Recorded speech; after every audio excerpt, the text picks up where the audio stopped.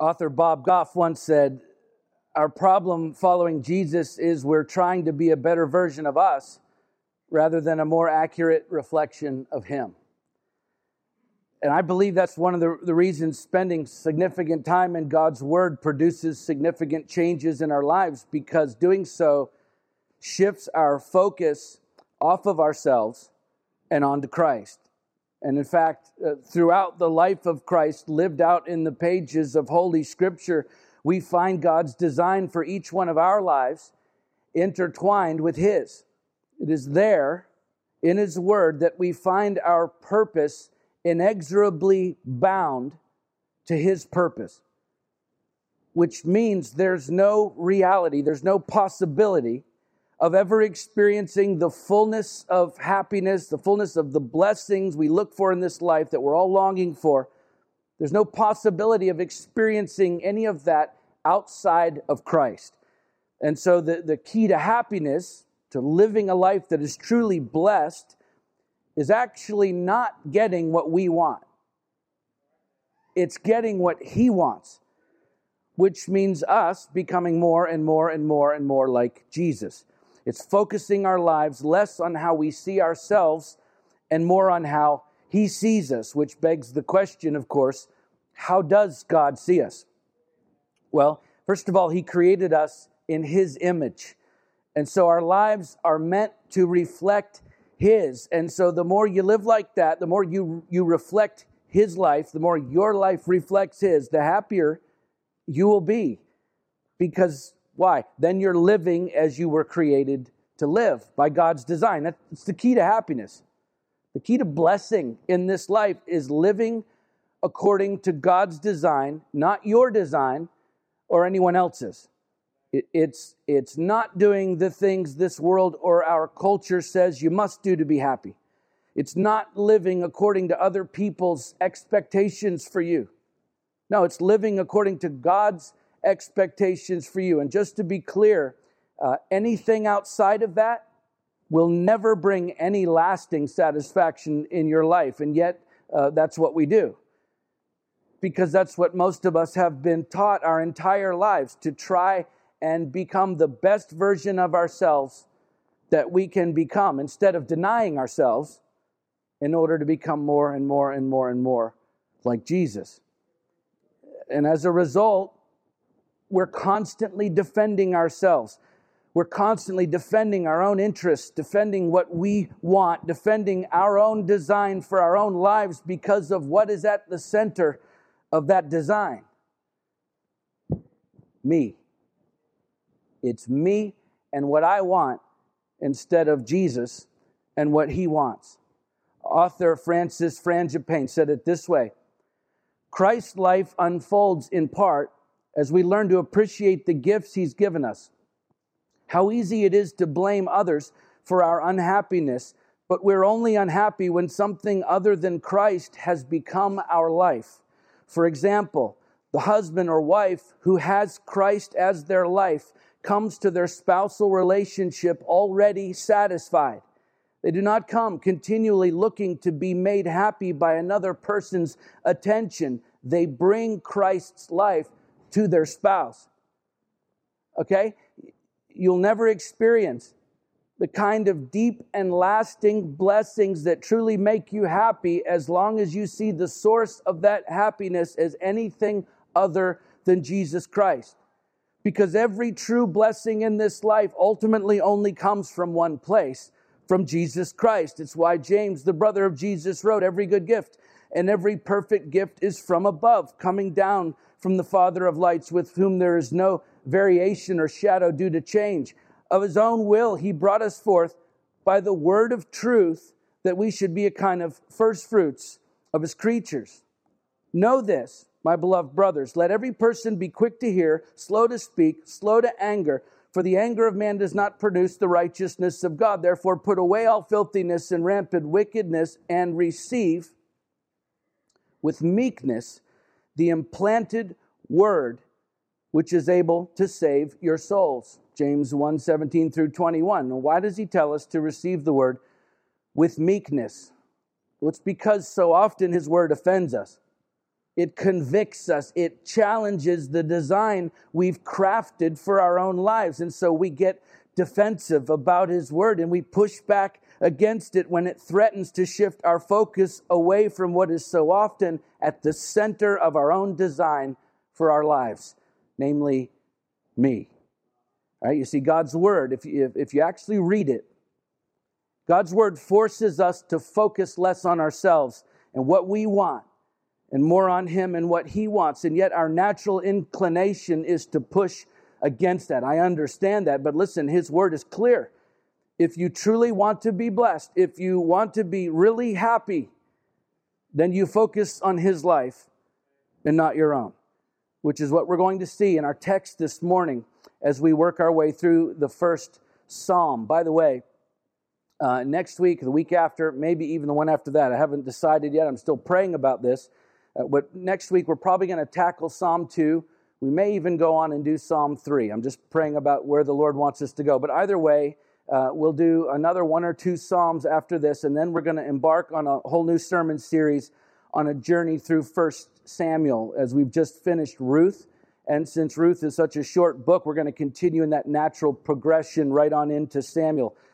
But also through prayer, as the Holy Spirit leads us, of course, we're going to intersperse between these sermon series where we work our way through an entire book. We're going to begin interspersing between those individual Psalms from time to time. I just feel like that's what the Lord's been speaking to me.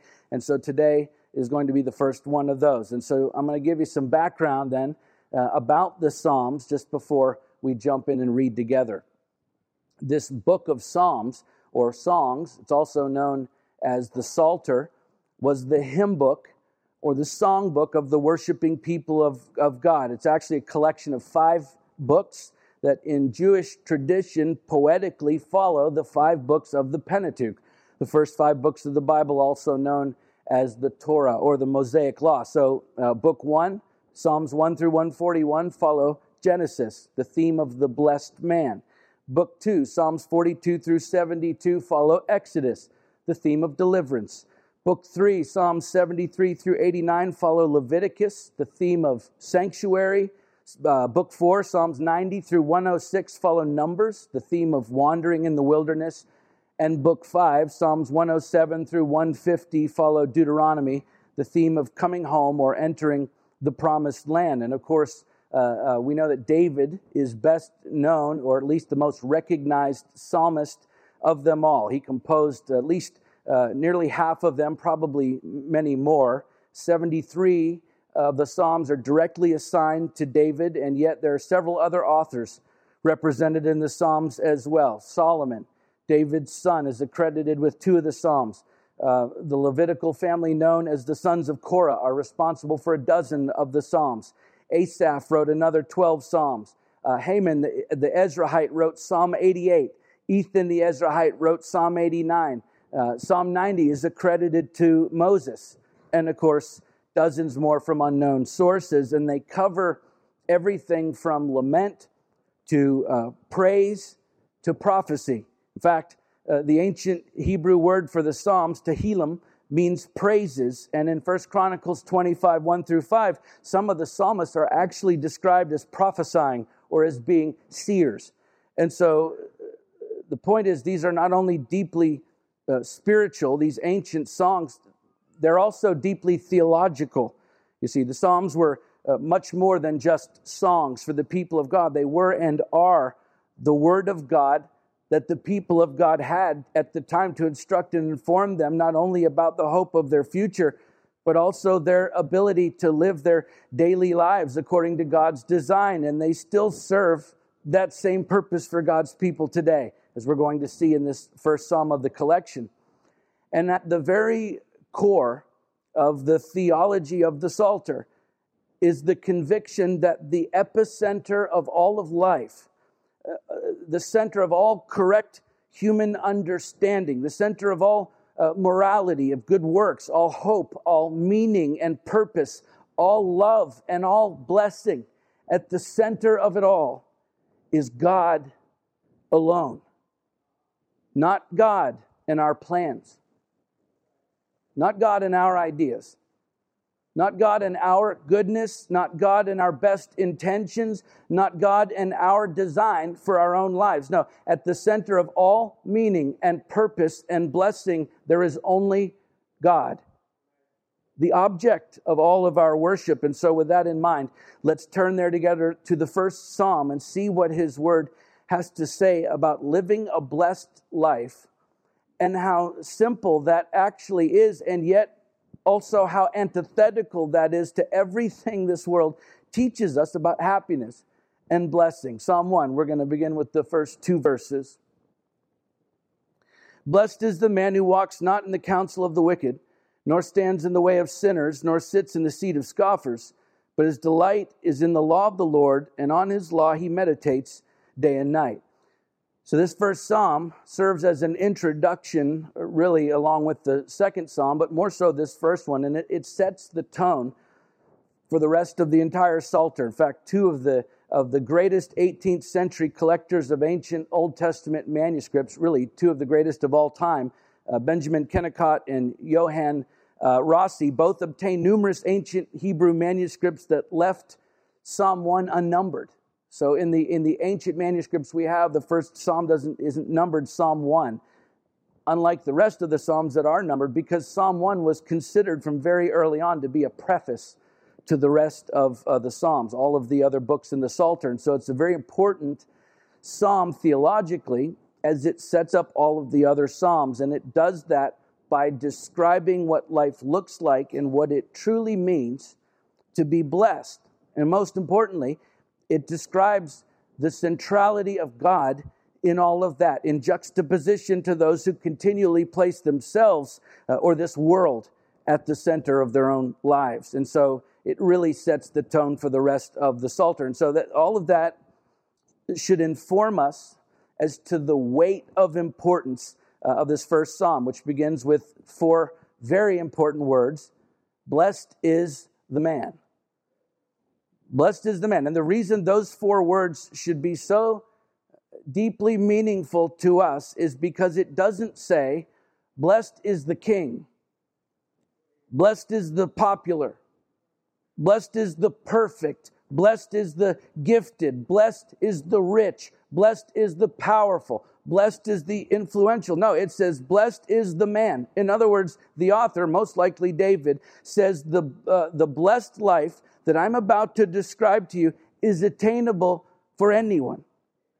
Charles Spurgeon said it this way: the blessedness is as attainable by the poor, the forgotten, and the obscure as by those whose names figure in history and are trumpeted by fame. Now listen, if David is in fact the author of this first psalm, as most believe that he is, then those 4 words are all the more striking of a statement coming from a murderer, an adulterer who made a complete disaster of his own family, right? A man whose own brothers thought nothing of him, 1 Samuel 17:28. A man who was mocked by his enemies, 1 Samuel 17:42 through 44. A man who was hunted by his own king, 1 Samuel 19. A man whose own wife despised him in her heart, 2 Samuel 6:16. A man whose own son tried to kill him and take his throne, 2 Samuel 15. Look, if any one of us were to experience any one of those events, any one of those single events in our own lives, for most of us, it would be hard not to allow that one major event to color our entire perspective of everything else in our lives. And yet, all of that happened to David. And here he is talking about being blessed. By all outward appearances, it seems ludicrous, and yet that is precisely the point. As God said to Samuel concerning David in 1 Samuel 16:7, the Lord sees not as man sees. Man looks on the outward appearance, but the Lord looks on the heart. You understand what that's saying? No matter what you've been through, no matter what you've done, no matter how bad you've messed up, no matter who you've hurt, no matter who has hurt you, no matter how far from God you've run, no matter how many times you've rejected His best for your life. Listen to me, the moment You turn your heart back to God. He says, the greatest blessings that I have to offer anyone, I am offering you. And by the way, the word blessed in that verse, Esher, in the ancient Hebrew, it's a plural noun. In other words, it's referring to a multiplicity of blessings in your life. Right? And who do those blessings come to? Not the one who walks in the counsel of the wicked, nor stands in the way of sinners, nor sits in the seat of scoffers. In other words, true blessing does not come from the ways of this world. You can seek out blessings your entire life in everything this world has to offer you, and you will come up empty every single time. As I'm sure most of us have tried. Temporary pleasures? Well, sure. But if you want to live a truly blessed life, the kind of life that changes you and changes those around you, the kind of life that makes a deep and lasting difference in this world, the kind of life you were created to live, then what you find your greatest delight in, your deepest joy and happiness in, what is at the very center of your affection and focus and attention must not be the ways of this world, but the law of the Lord, His Word. As you meditate on it, David says, day and night. Okay, your life is blessed when you delight in God's Word, which of course sounds like a very Christian thing to say, and something that most of us would probably nod our heads in agreement with. But I wonder how many of us can honestly say that we delight in God's Word to the point that we're meditating on it day and night. When's the last time you devoted a significant amount of time to not only reading the Scriptures, but then you spent the rest of the day and night, even while doing other things, meditating on what it is you just read? And listen, maybe even more to the point, when was the last time you actually felt delight at the prospect of reading and meditating on His Word? Because it is precisely that and nothing less that leads to a multiplicity of blessings in our lives. And listen, the modern church, at least parts of it, has been fairly effective at teaching Christian principles and even certain biblical doctrines that we have become well-versed in. And we're taught those principles and doctrines over and over and over again until we're able to carry them with us throughout life and apply those principles and doctrines to our lives, even to share them with others. And all of that is well and good. That's a good thing. But you understand, that is not the same thing as you delighting in God's Word for yourself, actually reading it for yourself and then meditating on what you've just read to the point that it becomes something you actually delight in doing.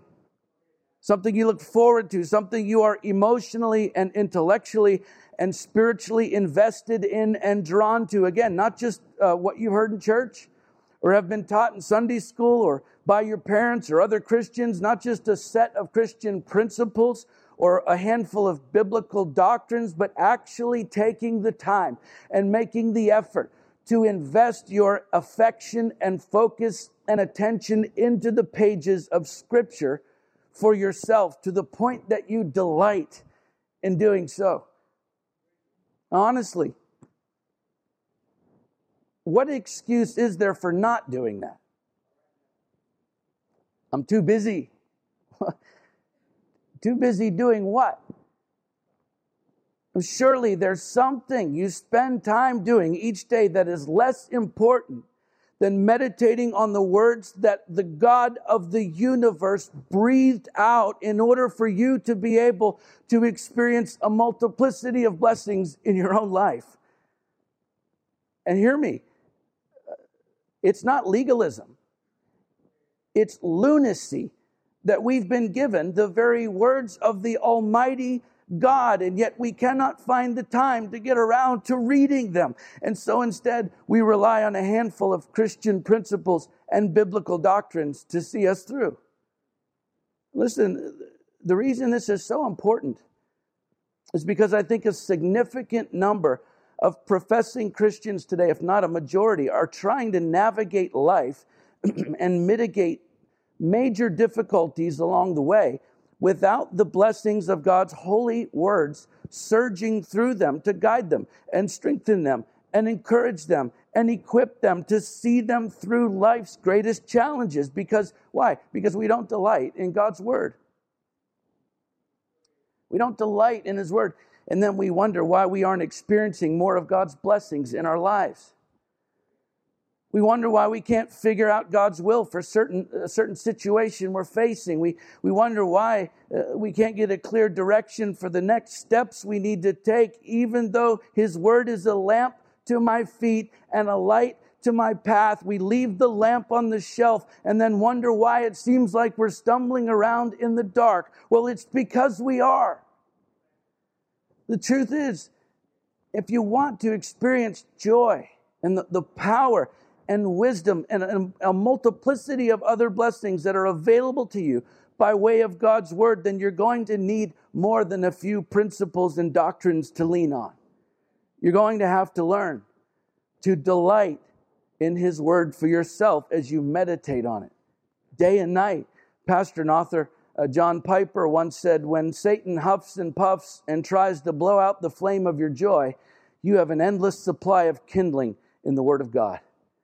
Let's keep reading verses 3 and 4.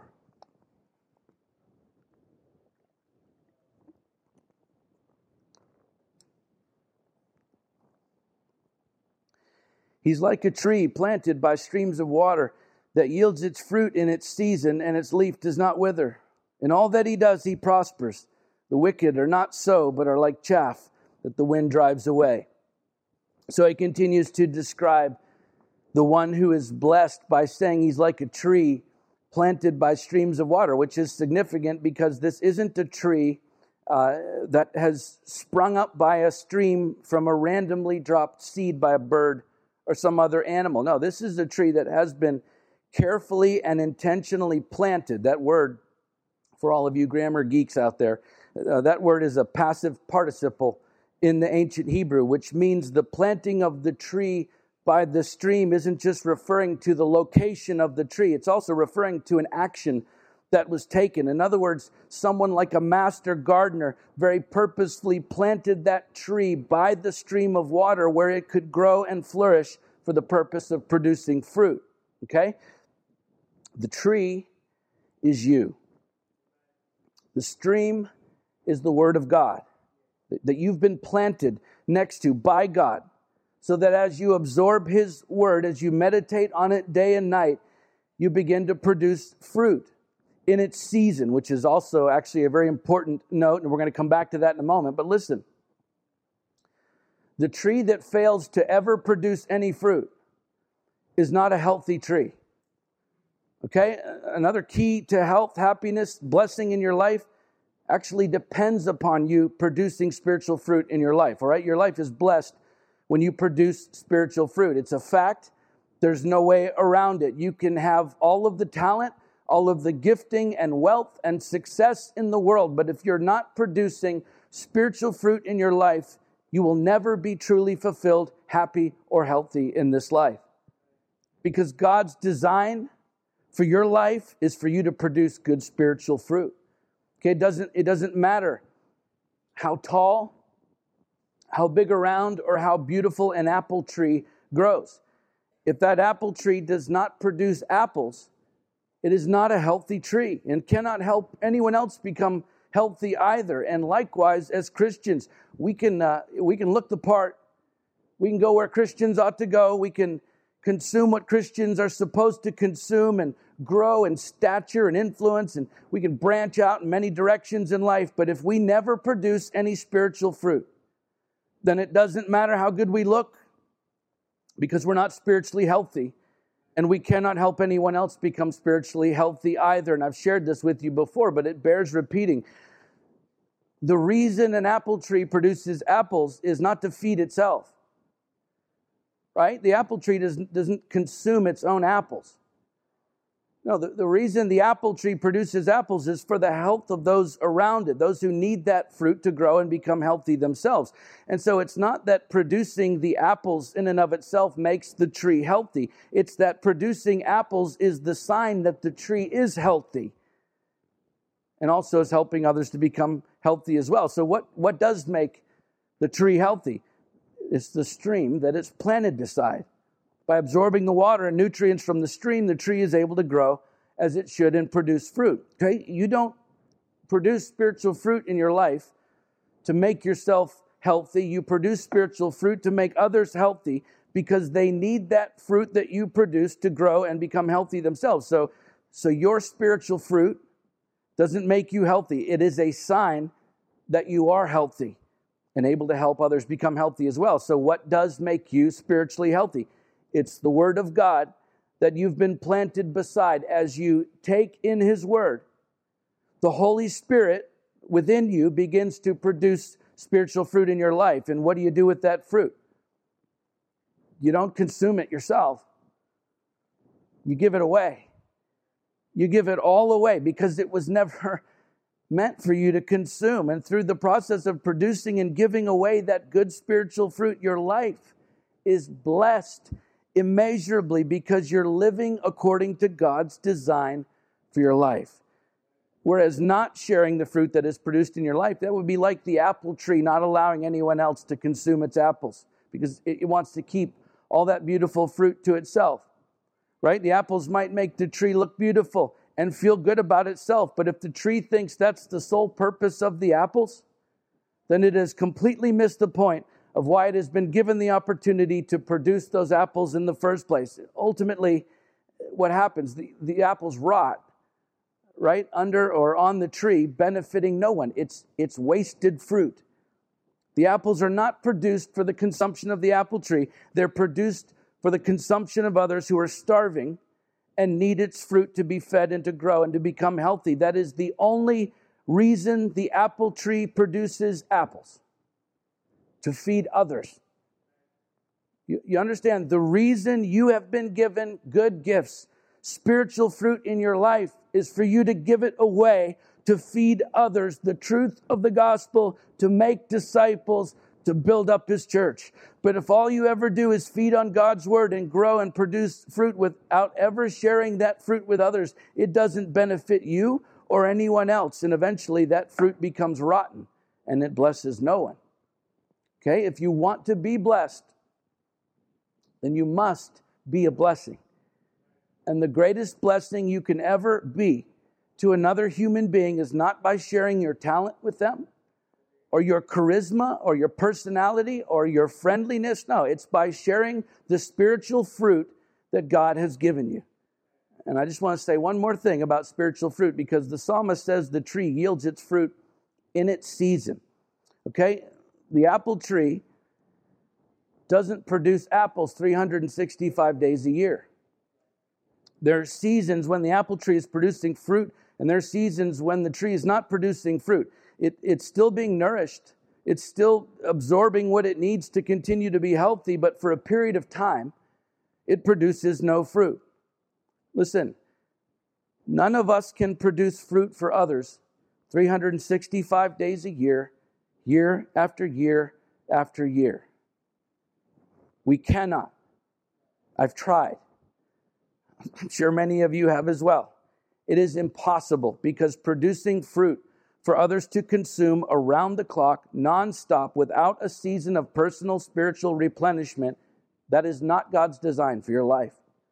There are seasons when you have to be fed. You have to absorb what you need to continue to be healthy while not producing fruit for others, so that when the time comes, you're able to produce the fruit that others need from you.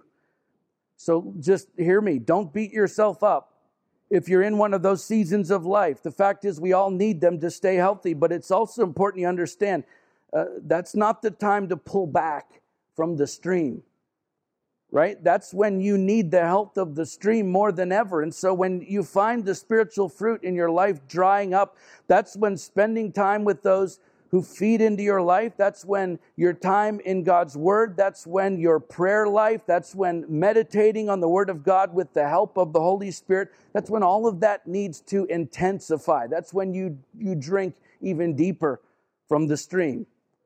And those are the times more than ever that you focus on Jesus. As He said, I'm the vine, you are the branches. Whoever abides in me and I in him, he it is that bears much fruit.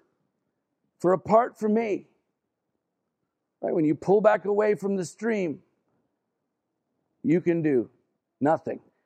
John 15:5, you see, that season of not producing fruit is not meant to be a spiritually dormant season in your life. It's also not meant to be permanent either. No, it is a season in your life, a limited period of time for you to grow and become replenished so that you can start producing fruit again in season, which as taxing as that can be at times, it is also one of the greatest source of blessings you will ever experience in your entire life.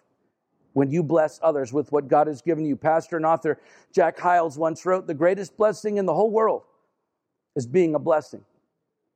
And by the way, that statement is true regardless of how the fruit you produce, listen, is received by others. Okay? Author Ed Cole says it this way, after giving something to God, you are no longer accountable for it. Your blessing is based on your giving, not on what others do with the gift. All right, let's finish the psalm for today then, verses 5 and 6. Therefore the wicked will not stand in the judgment, nor sinners in the congregation of the righteous. For the Lord knows the way of the righteous, but the way of the wicked will perish. There are two different groups of people described here. Those who are known by the world and those who are known by God. And to know someone, at least as it is described here in verse 6 of the ancient Hebrew, it's the word yada. It means far more than simply being informed about a person. It is actually an intimate knowledge of every aspect of their life, as we see in Psalm 139, 1 through 6. It is to care about them deeply, as we see in Psalm 31, 7 and Hebrews 8. And it is to own or completely identify oneself with, as we see in Proverbs 3, 6. Okay, this word yada, to know, is to be in deep relationship with the knower, Jesus Christ, which is where all blessings in our lives ultimately come from, right? Out of a relationship with Christ. Okay, you're blessed when you're known by God, which, again, I understand it seems like an obvious thing to say to a room full of Christians, and yet in practice, this truth seems to elude a lot of believers. The fact that all true blessings in your life ultimately only come out of a relationship with God. And yet, if we honestly believe that, then why do we continue to search for deep blessings that we all long for in relationships and things outside of Christ and what He offers us? But that's exactly what we do. And listen, the dysfunction in doing that is the fact that we're expecting other people, specifically in this world in general, to provide for us what only God is able to provide. And look, the result of doing that is frustration and unhappiness and broken relationships and disillusionment with life and family and friends and the church and our jobs and the things we own and amass. All the people and things we're so convinced will make us happy. Yet they all come up short because we're looking for those people and those things to provide for us something that can only come from God. Which brings us back to where we started. True, lasting, unshakable happiness, joy, it can only be found. It can only be found in Christ, not in your spouse, not in your family, not in your job, not in your church, not in your things. You understand, those can all be tremendous blessings in your life, of course, as long as you're able to recognize and acknowledge through an active relationship with Christ the source of those blessings, which is Him, Christ alone. It's coming from Him. Otherwise, you will look to those people and those things as blessings on their own merit. And I'm telling you, that will leave you wanting every time. It's exactly why so many people, I'm talking about Christians, are unhappy with their lives today, because they're looking to people and things to fulfill them, to make them happy, instead of turning to Christ for that fulfillment and happiness that only He can ultimately provide. They're trying to live their lives according to their own design, based on what they value most, rather than living their lives according to God's design, based on what He values most. And then when they ask you to help them work through their unhappiness, their struggle, and you point out to them that Jesus and what He wants has to come before themselves and what they want, they become defensive. They try to defend themselves and defend their own interest and defend what they want. They defend their own design for their lives because they're trying to protect what is at the center of that design. Me. It's me and what I want instead of Jesus and what He wants. And if that's you today, I'm telling you, out of no other motivation other than love, until you can admit that to yourself and most importantly to God, and turn yourself and everything in your life over to Him and what He wants, until you do that, you will never find lasting happiness in this life. And yet the moment you turn everything over to God, He says, the greatest blessings that I have to offer anyone, I'm offering to you, which is the key to living a blessed life. It's turning our gaze away from self and the selfishness of this world and fixing our hearts on Christ alone, the source of every single blessing. Let's pray.